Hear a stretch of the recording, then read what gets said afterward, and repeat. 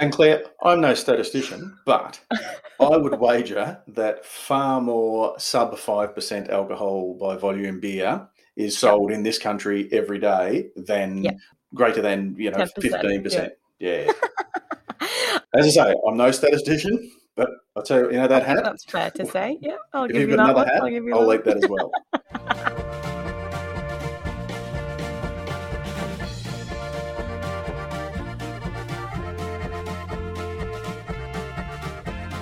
Radio Brews News is proudly presented by Cryer Malt. With over 25 years in the field, Cryer Malt are dedicated to providing the finest brewing ingredients to help brewers create the foundations of a truly excellent beer. They are your premium brewing partner, and they are proud sponsors of this. And this is Brews News Week, our regular wrap-up of all that has made news in beer this week. I'm your host, Pete Mitchum, and joining me to take a good hard look at the news, the views, and the issues are not the usual. We've got a special treat for you. It's just me and Claire. It's Ace reporter and senior journalist Claire Burnett. G'day, Claire. Hey, Pete. As they say in the classics, quick game's a good game. That's it. No rabbit holes, no keep waffle. It sharp. Get straight to the point. We're going to do some news. We're going to chat about it. And everyone's going to have a quick, sharp workout. It's going to be a hit. It's a high-intensity interval training day today. It's none of this lounging, seemingly never-ending Pilates or yoga session. It's going to be bang, bang, bang, bang. We're going to make you sweat, and then we're going to get on with something, let you get on with the rest of your day. How's that sound? Absolutely. How's your week been? Don't ask about mine. Yeah, mine's been all right. I'll let you off. I know we're not doing the sponsored beer of the week type thing, but considering that Matt did his sober interview, which was fantastic, I just listened to it before we came on, I drank one of Brick Lane's Sidewinders. Well, that's good. I'm not allowed to mention it, according to James Davidson. So. Oh, soz. And I'm going to say it was delightful. How good is it? Absolutely delightful. Except my partner was like, only 1.1%. Fine. It's a Wednesday night, love. Chill out. And here's the thing. I've got two thoughts about that beer. One is, I don't like hazies. And the only two hazy beers that I've actually been able to say, you know what, I actually enjoyed those beers. One was Hawker's. Their original hazy pale. It was a pale, not an IPA. And the other one is Sidewinder. Well, previous to that, John Selton, who's the head brewer out at Brick Lane. So there I've mentioned Brick Lane, James, and I mentioned somebody from there. When they did their All Together Now. All Together beer, which was there to help the hospo industry. Jeez, that's going back to March last year. Or so. That was the first time I thought, no, actually, this is what a hazy can be when, and again, I'm going to name check Dave Padden because he taught me so much about this. If you do it properly, the haze is a result of the process of not trying to make a hazy beer, but trying to make this beer with these parameters. It will then, of its own volition, due to the physics of hydrodynamics and whatever, become hazy. Right. When you do that, but then you go, I'm just going to put some additive in order to create the haziness, I just reckon you can taste the difference. So for me, a genuine hazy beer without BioCloud or any of those other ingredients, and whether it be, I'm not saying they're all cheap, but hashtag hazy is lazy. You can sometimes, I think, additives can sometimes, oats and all that sort of thing. That's fine if it gives a bit of that mouthfeel or whatever. But if you're relying on that to provide your haziness, I think you're making a beer that you want to sell, not a beer that you want to be enjoyed. Exactly. And I always find that additives as a phrase, as a word, can encapsulate so many different things, some of which people think are okay, some of which don't. I think it's much more complicated than saying, oh no, you shouldn't put additives in or something like that. 100%. You know what I mean? Yeah. And look, there is room for there's room for beers for purists, and there's nothing pedantic or nasty about being a purist. But by the same token, and I also accept that there are innovators and there are people who just want to drink a different beer every time and never want to have the same beer twice. I accept that's, but never the twain shall meet. I think, there's enough beer that we can all enjoy whatever we like without shit canning anyone else's choices. Absolutely. Here end of the lesson. And the second point I was going to make about the Sidewinder, which I don't know if you mentioned, but it's Brick Lane. So Paul Bowker is a GM out there. Terrific bloke, spoke to him during the week. And John Selton is the brewer There you go, James. But the 1.1, that for me was one of the better at hiding the alcohol. Yeah. And as you can still tell, and look, your boy's right.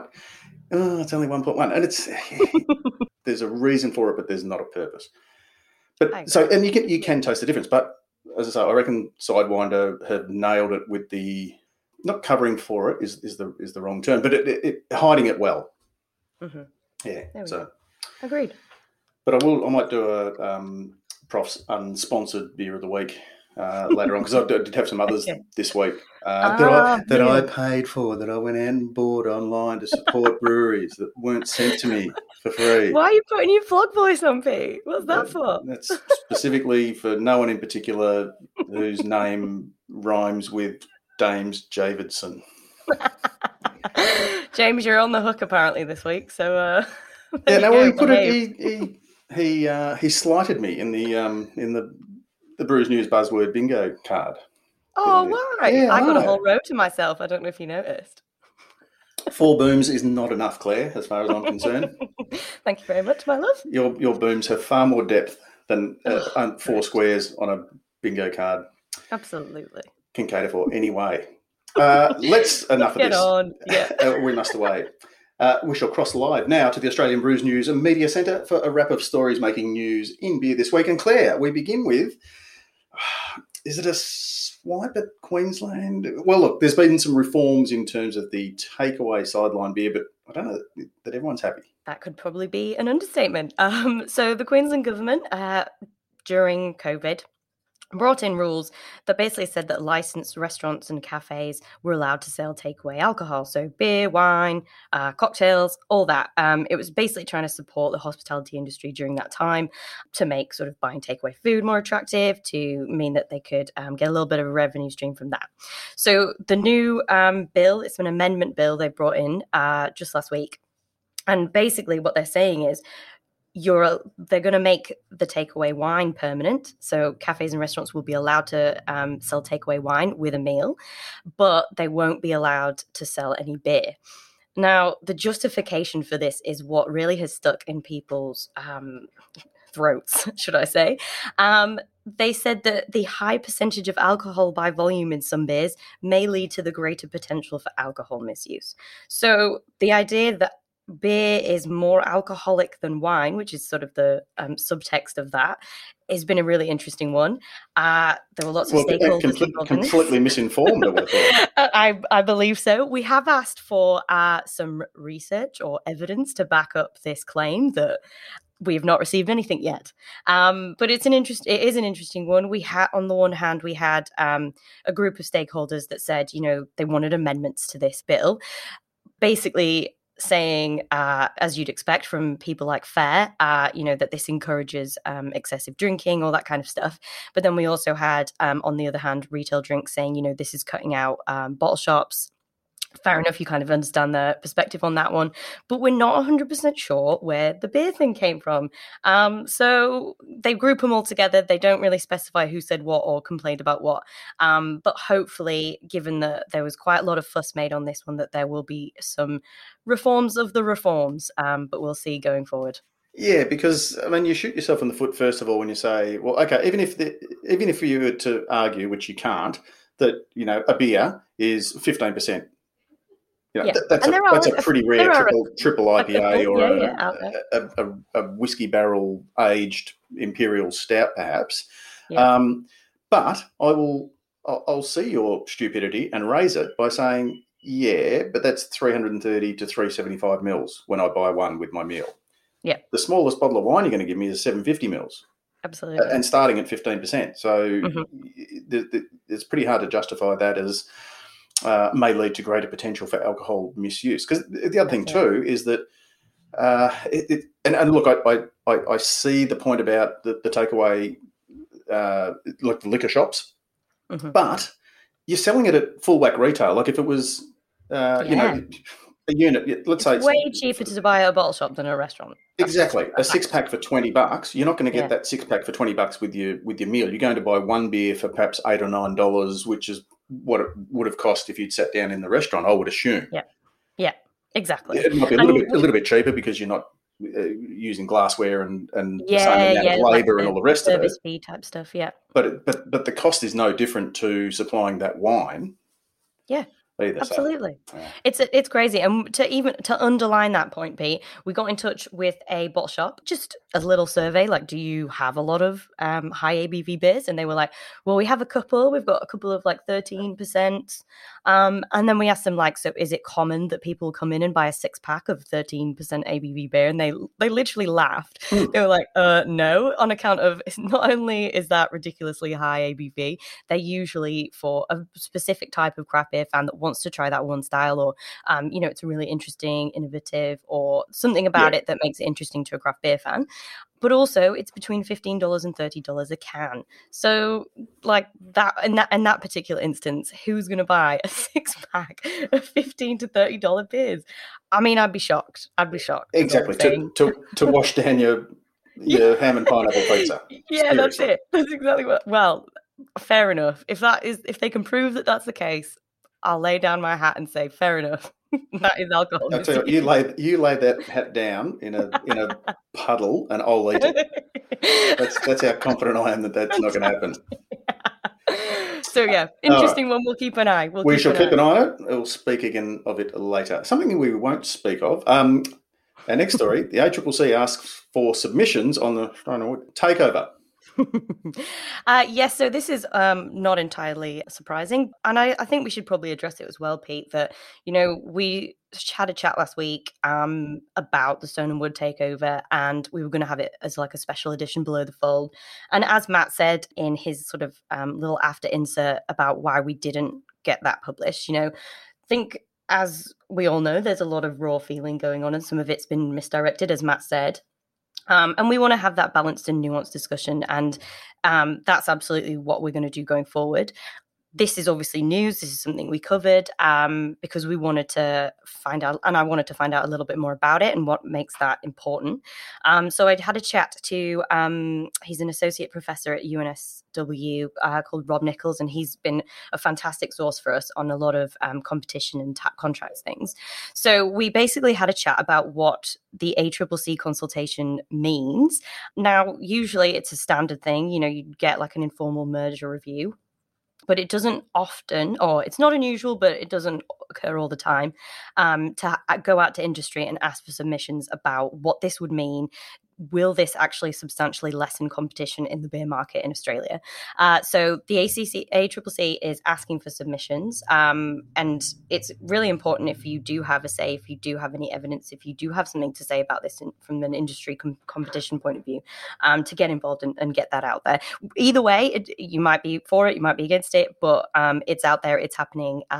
So we'll see how that goes. But the general feeling is that it will pass through. It's not like a shocking thing for the ACCC to do this. Obviously, they did it with the CUB Asahi takeover, and interestingly, with that one, they had some conditions. They had what's called undertakings, which meant that Asahi had to offload Stella and Beck's, and so they sold them to Heineken. Yeah, swapping exactly. like there was that's it. They all take it in turns. It's Diageo's swap them around doing Guinness at the moment, but 6 years ago it was Lion, and 2 years before that it was CUB. It all swings and so that all moves around. But what will be interesting is to see whether potentially one of those undertakings is that maybe one of the two have to offload some of their brands, like the same way that CUB Asahi did. But we're obviously not sure now. It's all speculation at this point, but could be some interesting movements on that front in the future as well. You would have to think that if Fermentum is 1% of the beer market, it's pretty hard to argue that that's not going to, unduly affect anybody when you've said that Asahi buying CUB, which was much larger than 1% of the beer market, was okay. Mm-hmm. Yeah. Oh, yeah. Well, see, that's the thing. And there's loads of interesting and quite complex questions going on in the background about, substitution. Is a Stone and Wood beer equal to a Lion beer, and which ones and how? And if a consumer goes out there, is a craft beer, can it be substituted with a classic beer? If they decide that that's not going to be the case, there might be a different outcome, but I don't see why they would. It's just an interesting one because it is slightly different from the CUB Asahi one in that fermenting stone and wood, etc., they were always considered themselves craft. So whether the industry or whether individual people in the industry or someone outside who's got an interest can write in and make that point, then that becomes something that the ACCC will look into. But again, there's no guarantees on what would happen. Who knows? But we're pretty sure they'll be okay, and it'll pass through effectively. And that was the interesting part for me, was the industry submissions, because I can't recall where the ACCC has invited anybody else to have an opinion. I think it's normally you just we look at the percentages, we look at the percentage of the market, share a throat, all those sorts of things, and then we use our Ready Reckoner and our algorithm and put it through the machine, and if it comes out that it's not going to affect negatively competition, then it gets a tick. It's unusual that industry submissions are. Yes, and it comes interestingly, and this is background in the wider competition space, but apparently Rod Sims, who's the chair of the ACCC, he basically said that in a speech literally like 2 or 3 weeks ago, that they needed to be harsher about these. They needed the ACCC nowadays just says, yeah, we're not going to oppose this merger. They don't actually approve it. They just say, look, we've got no grounds for us to say anything about it, so off you go. Whereas in other countries, it's much stricter. You have to alert the competition authority well before the takeover happens, before it gets announced and things like that, so that they've got time to have a look into it. Work into it. Yeah, exactly. And basically say yes or no prior to that. Things like this, and it happens all over in all different industries, not just this particular takeover. You announce it, and then afterwards the ACCC says, yeah, we'll look into it. But they only get a finite amount of time. They're really limited in what they can do after you've already announced it, effectively. They could try and take it back, but that would require a massive it would require an injunction, and there would be court cases, and it's a really involved one as well. So if they can get in there early and sort of point out any issues that could happen with the merger, then that's what they want, effectively. And it's interesting that this is the first merger that's happened post that particular speech from the chair. So it's going to be under the microscope a little bit. But again, the general feeling is that, as I say, it will pass. So we'll see. But it does raise some interesting questions about competition in the space as well. Yeah, watch this space. Spinifex raises $2 million in the biggest beer CSF raise to date. And I don't mean to be rude, but it shocked me. It shocked me a little bit because Spinifex is really new. Well, they technically didn't exist because we spoke about them just before, because they were opening up and then COVID came, so they pivoted to hand sanitizer, didn't they? Yeah, exactly. And so they've only really been... and they're a beer, we should point out, they're a beer brand, not a brewery. Not just yet. Yeah, at the moment. There are plans. Yeah, they're just a brand at the minute. They've got a couple of beers out in core range. They contract brew in a couple of different places, I believe. But they are planning a brewery. They've got a brewery sorted. They've already broken ground on that at the WA Food Innovation District in a name I can't pronounce, and I'm not going to try it. But that's what they were doing effectively. And part of that... they don't technically, apparently, from the sounds of it, they don't need this equity crowdfund raise to build that brewery, but it's a part of, what we've talked about before, what Sober mentioned in their podcast with Matt. It's about building communities. So they raised $2 million in about 2 or 3 days, and they closed it 6 weeks early. So this one was just a little shocker for me. But actually, I did give Adam Bernard, who is the managing director, I believe, a little bit of a hard time. Obviously, we've spoken about equity crowdfunding before, and we spotted that, for instance, the directors get $75,000 each. They made profit of $500,000, a bit more than that, about $500,000 last year. And I was like, well, doesn't that mean that most of the directors are taking a massive chunk out of your profits, revenues? And he said, well, actually, no, it says it in there, but we aren't actually taking any money out of this. We've got our own things going on in the background. This isn't, our main source of income. And I was like, okay, fair enough. Fair play for answering, for starters. A lot of people would just avoid that completely. And then the other thing was that the valuation of the business then, as a result of this, means that Spinifex is worth $8 million according to this valuation. As we just said, they've only launched in February. And don't have a brewery yet. And they don't have a brewery yet. But Adam was very fair, and he said, look, we aren't even at the higher end of those kind of multiples. So Brewdog, that was 18.9 times their revenue for that year that they were trying to raise. So that kind of puts into perspective how different the multiples can be in a valuation like this. But he said, look, we've got a lot of potential. We do have a brewery in the works. It's literally in the works. It's not just a pie in the sky idea. We have broken ground on it. It's getting done. They've got a venue planned, a separate one from the brewery. They've got lots of things going on that kind of add to that potential valuation, according to Adam. And I was like, do you know what? Yeah, fair enough. I mean, again, at least you answered the question, which so many people don't. It's an interesting one, and we'll never stop banging on about valuations and equity crowdfunding. But that was a very impressive one. It is a very pleasant surprise to not be talking about one that not only didn't close early, but wasn't extended by 2 weeks and then didn't get half the amount. Yeah, exactly. So I guess in that respect, it's nice to have something different to talk about. Positive news. Speaking of something we never, ever really talk about, Brewdog. Brewdog Australia is confident as losses narrow. Yeah, so Brewdog Australia released their half-year results. So for the 6 months to 30th June, week before last, I believe, to ASIC. And we had a little look at them. And given, obviously, that they've done crowdfunding, they've got lots of things going on in the background, we thought we'd do a little piece on it. So Brewdog returned revenues of 3.6 million for the half year, up from 2 million in the corresponding period last year. Group losses narrowed, so they made a loss of 1.1 million last year in those 6 months, and now they've made a loss still. Don't get me wrong, it's still a loss, but it's definitely lowered to, or narrowed, this is why we don't use lowered, narrowed to $306,000 for the half year. So that's an improvement. And I spoke to Calvin McDonald, gave us some interesting quotes. Obviously, they've got big expansion plans in Australia and New Zealand. New Zealand is on the back burner at the minute. Obviously, not being able to go over there has been a bit of a barrier to them looking for a spot there. That'll slow you down. It will. It'll slow you down, as will the continuation of snap lockdowns and things like that. So I think that's put a little bit of a kibosh on the plans, or at least slowed them down. But Calvin was saying, yep, we're still on with it. We're still going. And he made a really interesting point about being a global business, in that, if one country, the business in one country is suffering, they can balance it out with experience of the same situation in another country. So that was a really interesting take on it that I hadn't thought about before. But yeah, good on him. Well done, Brewdog.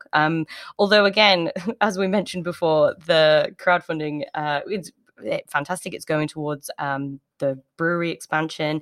They've just got their new pasteurizer in. But as Pete mentioned, it didn't quite take off in the way they wanted to. I think the top end was 10 million.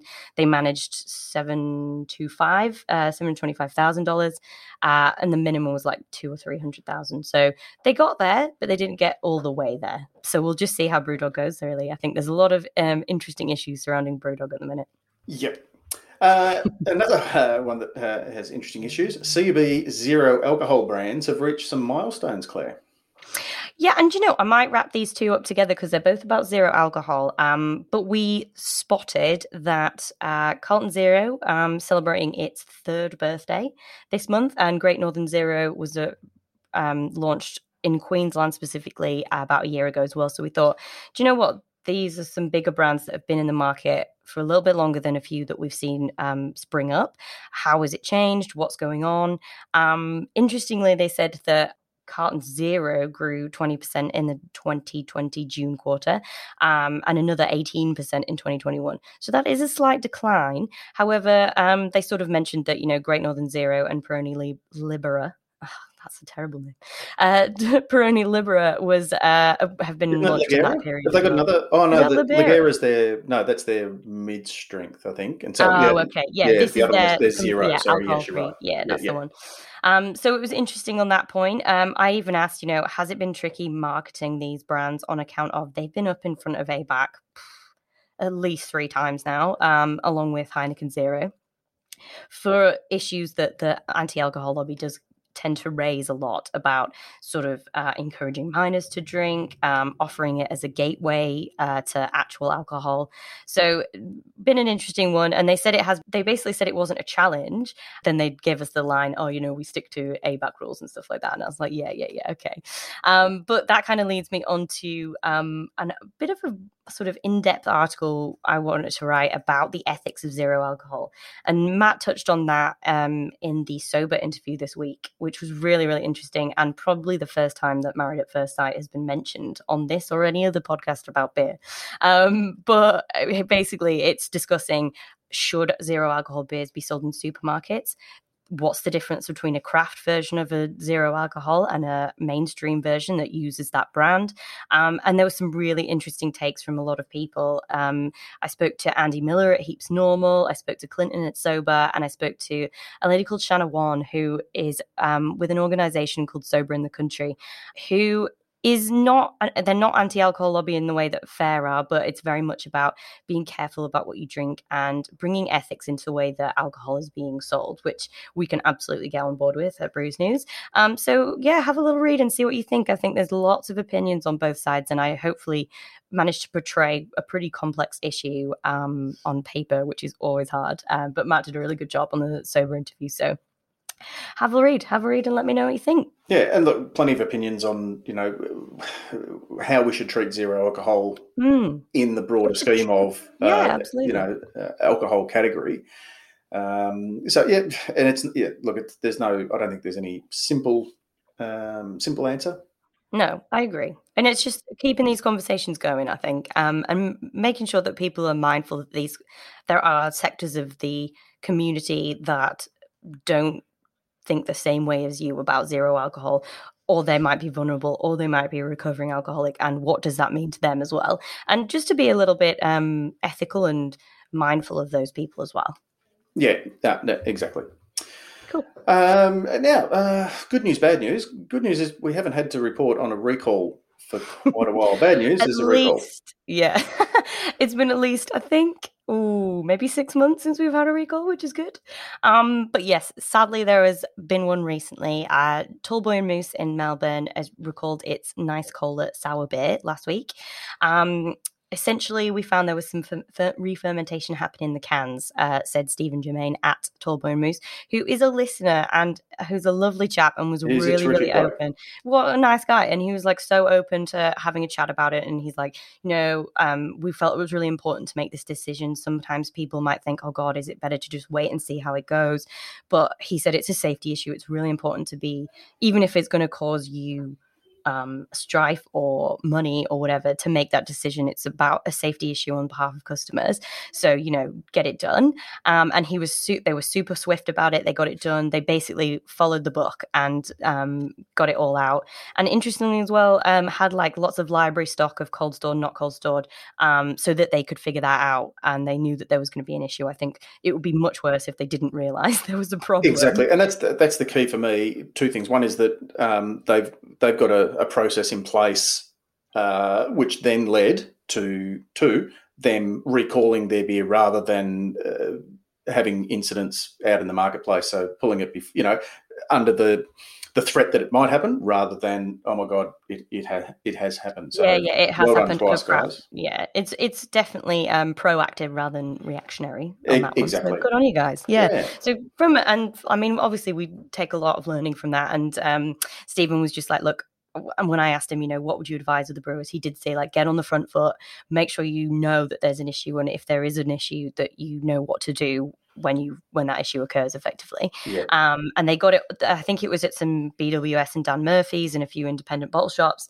Fair play to the Endeavour Group. They managed to get it off the shelves within like 2 hours, Stephen said. So that was sharp work from them. And that's another key too that was highlighted when we spoke about the Dizzy Donkey from Prancing Pony, the apple cider. Oh, yeah. The ability to identify where all that stock is, yes, and to do it quickly. Key. That's key, because there's no use saying, well, it's out there. If you've got some, please send it back. It's no. We can contact all of our suppliers, all our distributors, and that sort of thing, and find out where the stock is, either whether it's at a DC or whether it's on the shelves or in fridges, whatever it might be. Exactly. Yeah. Good record keeping is key. Exactly. Do you know who else has really good record keeping? And if you need to do a recall, or you decide, well, cans may explode, and you want to reflect that in your labels, you could call Rallings Label Stickers and Packaging, Claire. Did you know that? Yeah, do you know, I never heard of it before. I know you're thinking they only supply labels for cans or bottles, but they can also supply printed or blank cartons. They do can trays, they do tap decals, they do barcodes, shrink sleeves, already applied to empty beer cans, ready for filling. The cans come to your door pelletised and ready to fill. There's nothing more to do except to give them a call on 1300 852 235 to discuss further. Oh, good one. Seamless. Smooth. Now, the Brewers Guild of New Zealand appoints a new executive director. It does indeed. So this was just a quick little one. People change at the Brewers Guild. Melanie Keys, who is, I hadn't actually heard of before, but apparently has done really good work in terms of brewing education over in Otago. I believe that's how you say it. Otago, Otago. Oh, crap. Okay, nearly there. She's taking over the helm from Sabrina Kunz, who has been in the role for just over 3 years. Sabrina's just fantastic, and good luck to her, whatever she's doing next. I think she's staying in the beer industry, but we'll have to double check. I'll drop her a line. But yeah, good on you, Brewers Guild of New Zealand. That sounds like a really good acquisition in terms of people. So we'll see how that goes. Yeah. Speaking of acquisitions, that is all the news that we have acquired this week. So if you've if you missed it, you're now caught up. That's all the important stuff, really. I think all the good stuff. Yeah. And as Claire touched on, we probably should just mention, apropos of our podcast last week and mentioning that which shall not be mentioned, but we did tease that we were going to mention it. So just to cover all that off, I can understand both points of view. Our listeners who are absolutely fizzing at the bung to hear what we had to say, but I totally understand Matt's editorial decision to shelve it just for the moment until, I guess, the water's calm. And at the end of the day, if it's not going to add anything positive to the process, then it's perhaps better to just sort of leave it. So just in case you were hanging around for Below the Fold this week going, oh, must be a double bunger episode. Sadly, no. So thanks very much, Claire. Thanks for joining us. Thanks for beautiful reading of the news, which is only fair because given that you write most of it. And we'll see you all again next week. Unless you want to hang around for Below the Fold. And Below the Fold always starts with Mailbag. Mailbag is thanks to New Zealand Ale Trail. Head to www.nzaletrail.com or at nzaletrail on all the social media to find the best beer experiences in New Zealand, and we do thank them for looking after us with the mailbag. Now, you can join in any number of ways, Claire. Let me count some of them. You can review us on iTunes. You can send us in an email. You can leave a comment on the Facebook group. That's the Radio Brews News. Mail. Yep. You can talk behind the back of your hand at a pub. Go, don't quote me, but we like them. Yeah. Any way you want to contact us, smoke signals, semaphore, Morse code, whatever floats your boat. And if we do read out any gems that we deem worthy of reading out, we would love to send you a dog bone bar blade with Radio Brews News written on it. It's really cool. Awesome. Or is it Australian Brews News? Just Brews News, I think. Yeah, it might just be Brews News. Yeah, keep it simple here. That's it. Who sent us in some mail this week? We haven't had a lot. I think people are still reeling. Well, we probably burnt them all after last week. We had lots of comments and then we didn't read them out. So they go, well, I'm not going to write any more in. I'm not going to do it anymore. Why would we bother? Bar blade. But we have had some interesting ones on the main Facebook page rather than the Facebook group. So Gerhard Patzold, fantastic name, on the Facebook page in regards to sort of the ethics of alcohol and, basically people saying that it's encouraging minors to drink and having it in supermarkets and all that kind of stuff. He says, if anything, is it not promoting children or the underage to not drink alcohol and that there is an alternative? Peer group pressure to drink alcohol as a minor was a cool thing to do. Be a lot cooler if they were drinking an alternative instead. I think it would be interesting to have a look at the positive effects that it has had on other cultures, for example, in Germany, where no alcohol drinks are totally part of society.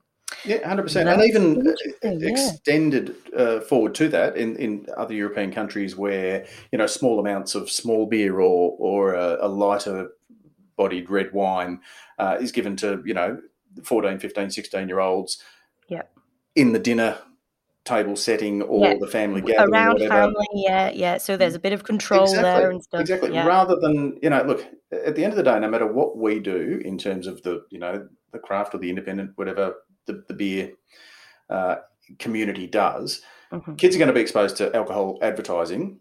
They go to the football. They go to the, drive down the freeway. They exist at home when their dad is drinking. They open the door of the fridge and there's the dad's beers on the bottom shelf, whatever it might be. So they're going to be exposed no matter what. I think it's far worse to, have them gagging at the bit and then when they're 18, just all of a sudden unleash them and go, here's your drinking license. Oh, and here's the car keys. Off you go. Enjoy. I would rather that they have learned to respect it and to drink it comfortably and responsibly in front of their parents.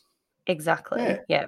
And then if you show them how it's done, as in you have a beer or two watching the game or have a glass of wine at dinner or whatever, then you won't develop, or I think, and I'm pretty sure there's a couple of studies been done on this, that you won't have that same binge drinking kind of thing as you mentioned, P. The people aren't going to associate it with something like naughty that you're not supposed to do and then treat that like that. You're going to have people that grow up with a good relationship to alcohol that is moderate and relaxed rather than intense. It's natural and has and grown organically. Exactly. Yeah, no, 100%. Yep. It. And as Gerhel makes a really good point, and it's one that I hadn't really sort of considered, but it just makes complete sense, is that it's giving an alternative where one didn't exist before. So you would stick out like third ball on a racing dog if you were the one drinking soft drink and everyone else had a beer, and because then people would go, why aren't you drinking beer? If you're drinking a beer looking substance now, it doesn't even occur to people. You go, we're all just part of the group. And if you're in a group where people are going to be picking on you because you're not drinking, then probably you need to find better friends. Yeah, but that's a whole other issue. But that's not saying that doesn't exist. That peer pressure does exist, has existed since God's dog was a pup. It's not going to change anytime soon. Absolutely. This gives an out, if you like, or it just takes that out of the equation rather than it's grooming or it's Yeah, so, all that gateway stuff. And also, I think people have made the point that, although on the supermarket, what's your opinion on should no alcohol be sold in a supermarket or a bottle shop? What do you think, Pete? I think, like Dan's does, I think it should be next to, like they, Dan's is probably slightly different because what they do is they have it down with the soft drinks. Here's the thing.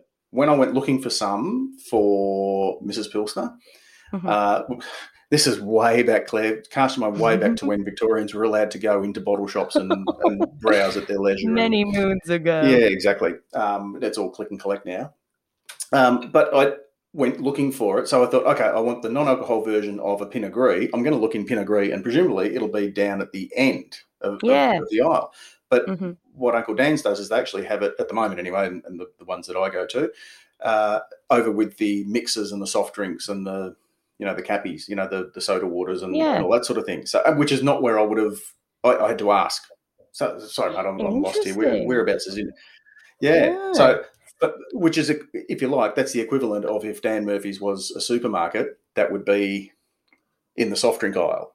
Yeah. I think it should be, because look, at the end of the day, 90%, a lot of but if your local Woolies will have a BWS attached to it. I would rather see them in there than, and look, maybe it's an issue of shelf space.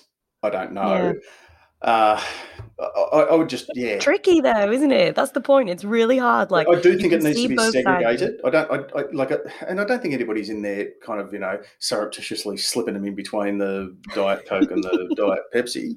Yeah. I think it's all still in one, if you look at the planogram, I'm sure it'll be, at the end of an aisle or, look at the last part of the aisle. They'll all be there together.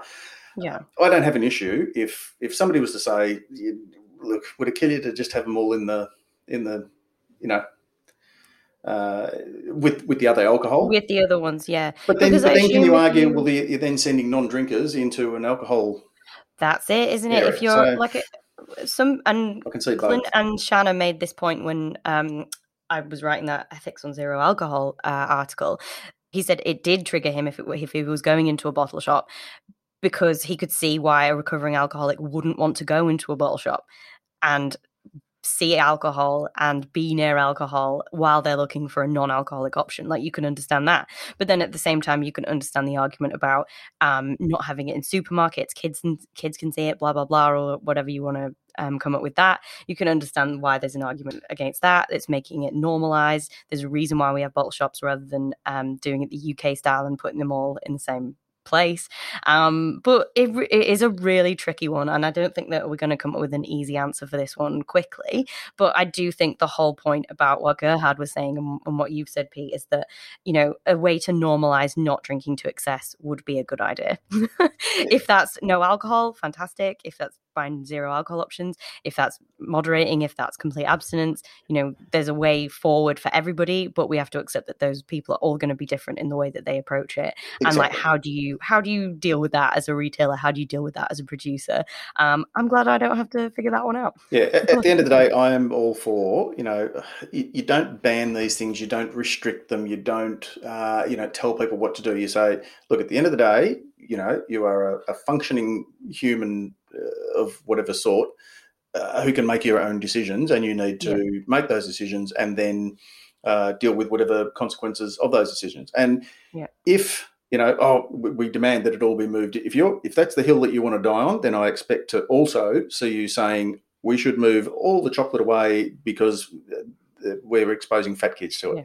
Put it in locked boxes and stuff. Exactly. You know, like they do with cigarettes. Yeah, that's right. That's right. At the end of the day, you know, if it's being bought for you by, you know, somebody who's got the money, who has earned the money to then they have the right to make that purchasing decision and to deal with the consequences. Mm-hmm.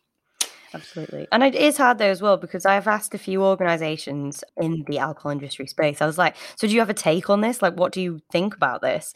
And they're like literally scrabbling in the background, just like, I'm not sure yet. We're going to have to go to the board. We're going to have to talk about it internally. So that kind of shows how difficult this is. It's not a new category, but it's because of the growth and the prominence in the media, it's become much more of an issue. And even I had a chat to Woolworths. I got some comments from Woolworths, and I got some comments from Coles, and I got some comments from Endeavour Group.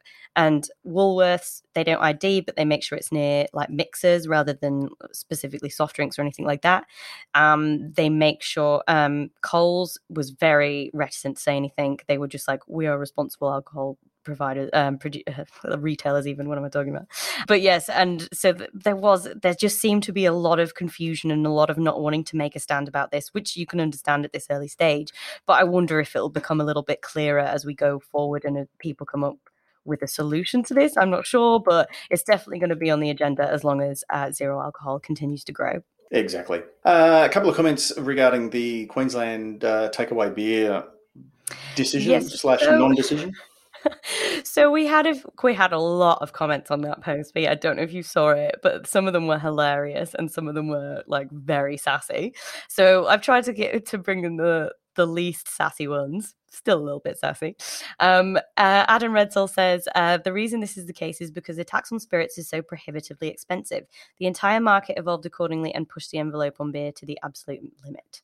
And I know we had this discussion, I don't know if you remember a couple of weeks ago, Pete, in relation to the ATO, and they were talking about repackaging rules for cocktails versus for beer. Yeah. And we had a similar issue with that. And Matt made the point, you know, that it was about spirits having a higher excise and things like that.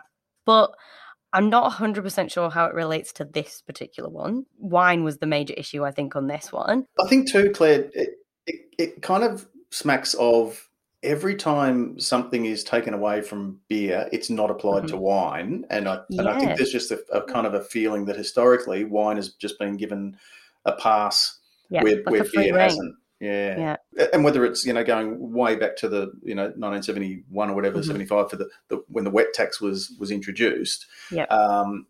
You know, wine is always it owns the moral high ground. It is treated differently. It is treated as a sophisticated drink, whereas beer is, you know, the uncultured masses.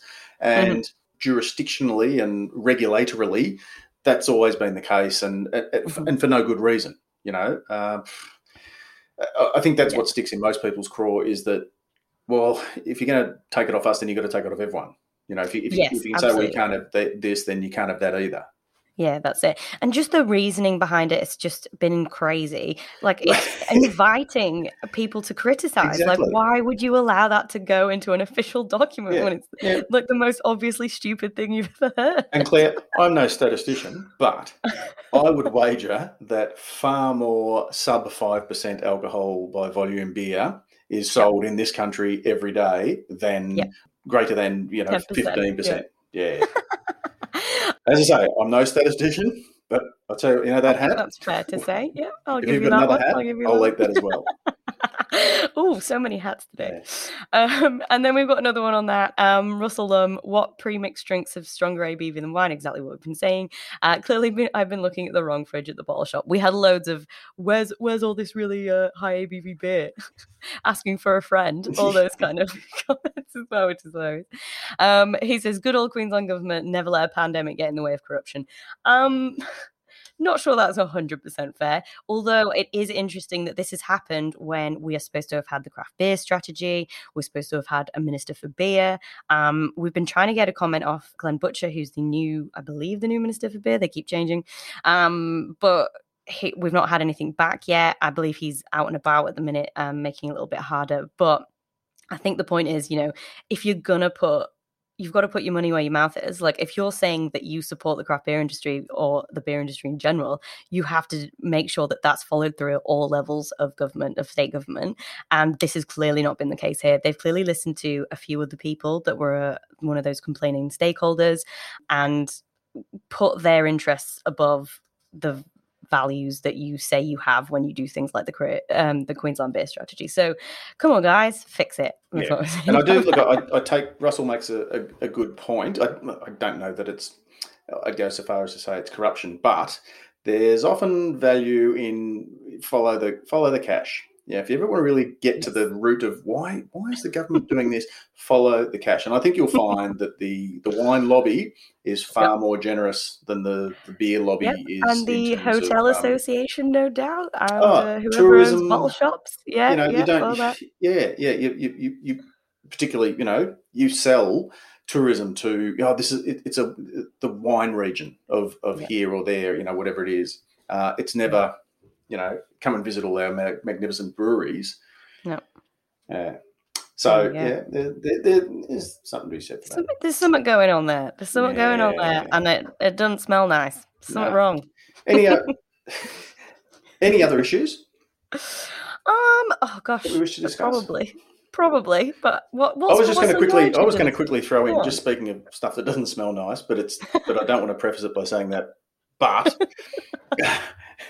I was out on a job in my other guys with Al at the Post Project, and we do a lot of video production, which is lucky for me because at the moment the few crumbs that he's throwing me is pretty much the entirety of my income, given that the events based beer side of things is pretty much dried up.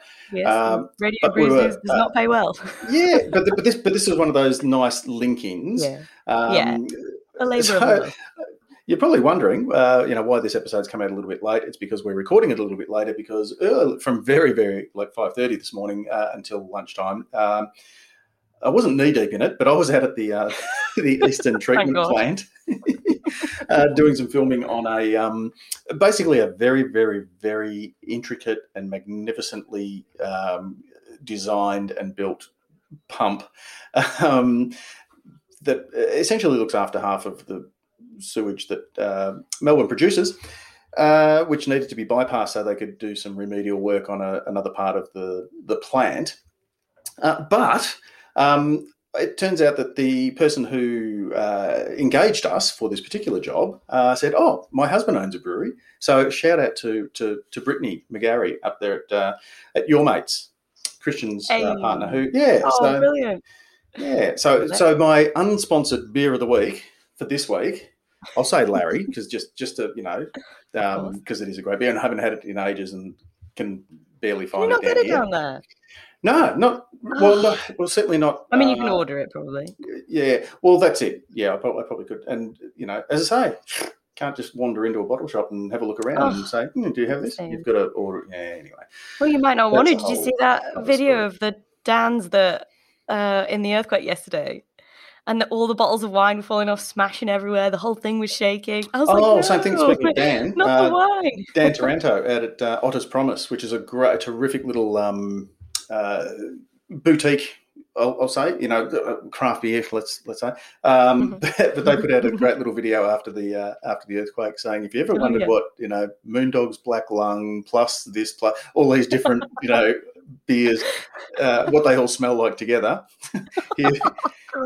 Here's all the bottles that were shook off the wall. Ah, nightmare! Honestly, I can't believe it. It's like apocalyptic. Just waiting for the locusts and the toads to rain from the heavens, and then we've completed the full set. Oh, wonderful! Pretty much. But anyway, my beer of the week this week. That I paid for. Disgusting. Stomping Ground put it. A lot of people, obviously, because it's despite it's September, it's traditionally Oktoberfest, and a lot of places have had to cancel or rejig various Oktoberfest celebrations. But the breweries at this time of year, quite a few of them are putting out Oktoberfest packs, and I bought the Stomping Ground one. Because they were all nice. Sort of new beers. So there's a Dunkelweizen and there's a Fest beer, there's a Schwarz beer. And I've got to say, absolutely nailed the brief. Like, sometimes you go, it's German-like. These were just so true to form. So to Asher and Robbo and the crew out there, it's not often that I have beers and go, no, this is worthy of, using my soapbox to give them a shout out, but this one was particularly well deserved. Was it all German sourced stuff, like hops and malt and everything? I haven't seen spec sheets or anything like that. But as I say, just beautifully traditionally. Either way, just very very memorable. Like they just taste like fresh versions of some of the big name German beers that put out Oktoberfest beers and Fest beers at this time of the fantastic. Year. So, I'm saving the German pills for last. So your favourite? Can't report on that one yet, but please do. Tell us next week what you thought. That's it. I shall do. So that's Prof's unsponsored beer of the week this week.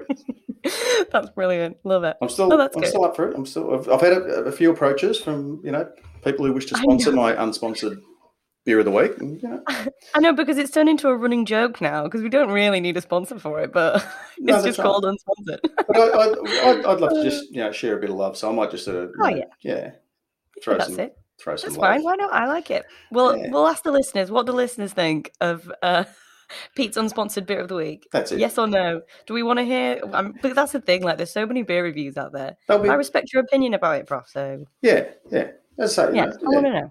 Less is more. So, I'm not going to do it all the time, and I'm not effusive about every single beer that I get. But when there's one that I feel is worthy, I'm more than happy to give it a plug. And I'm sure our listeners are very happy as well. Are they happy because short and sharp this week, Claire? That's about it. We've done well. Yeah, we haven't wittered on. Well, we've wittered on a bit. But... We have a little bit. But you know what we didn't witter on about? We didn't witter on about why there's just the two of us.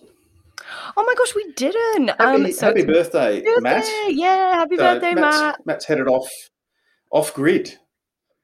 He is.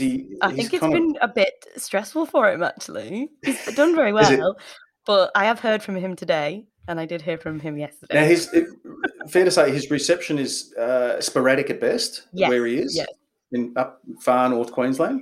I bet he's having a heart attack. I bet he can't handle it. He will. He'll be as towy as a Roman sandal, because he will, despite the fact that his baby is in very, very good hands. Oh, thank you. And look, the news has been coming out, and look, at the end of the day, it's the best time to go, isn't it? Like the week after the biggest shitstorm in the independent beer happens. Nobody's going to drop anything. Lightning's not going to strike twice. Yeah, no, come on. Don't do this. The safest week to go. Well, we said that we were laughing about that before we went. Like, what would I have done if Stone and Wood had come out? Well, we would have obviously done the media release, but I'm not sure I would have trusted myself to write an editorial. So that would have been all you'd get from Brews News on that news. But I'm glad he was there, is all I'm saying. I'm glad Matt was around. Well, enjoy a well-earned birthday break, Matt. Hopefully we've made you proud. Yeah. doing this the way we have. That's episode 337. I know. How mad is that? But we couldn't do it, Claire, without our very good friends at Cryer Malt, at Rellings Label Stickers and Packaging, and our friends at New Zealand Ale Trail, who make this all possible. And so do you. And so thank you, Claire, for making this possible. Oh, thanks, Pete. Because they seriously, they wouldn't tune. We wouldn't get half the downloads if it was just me or Matt. Just me or Matt. All half the news. Remember when I was away last year and I think like 2 things came out? I was gone for 2 weeks. But news stops when I'm not around. That's it. Everyone knows. No, we're not going to get a fair shake. Wait until Claire's back. So thanks. Enjoy your week. When's he back? I believe he's back on Friday. So he's not. He needs a holiday. I'm glad he's taken a holiday. He could have been longer. He'll be back by the time most of our listeners are listening to this, unless they, enjoy the weekend and then catch up with us on Monday. But why would you do that? I mean, why bother? Stand up to get you while it's fresh. Get this out to you on a Thursday night, late Thursday, so it's early Friday. You can do it and then enjoy the weekend, knowing that you're all caught up on the news. But anyway, look, however you want to use it, that's up to you. Do as you will. That's it. So until next week, I'm Pete Mitchum. It's been a pleasure hosting Brews News Week yet again. And until next time we meet, drink fresh, drink local, drink independent if you want. Look after yourselves, but most importantly, look after each other and wash your damn hands. And we're out. Boom. Don't forget, if you like what we do here at Radio Brews News, you can help us out in a number of ways. You can sponsor the show either by a small monthly contribution or through a one-off donation. You'll find details in the show notes. You can also review us on iTunes or whatever your favourite podcasting service happens to be. Let us know what you think and help others find and discover our shows. Finally, you can tell us what you think about what's going on in the beer industry by emailing us at producer@brewsnews.com.au. All letters received will receive in return, as by way of thanks, a Brews News bottle opener. We love hearing your thoughts on the stories we cover because, as you may have heard, beer is a conversation.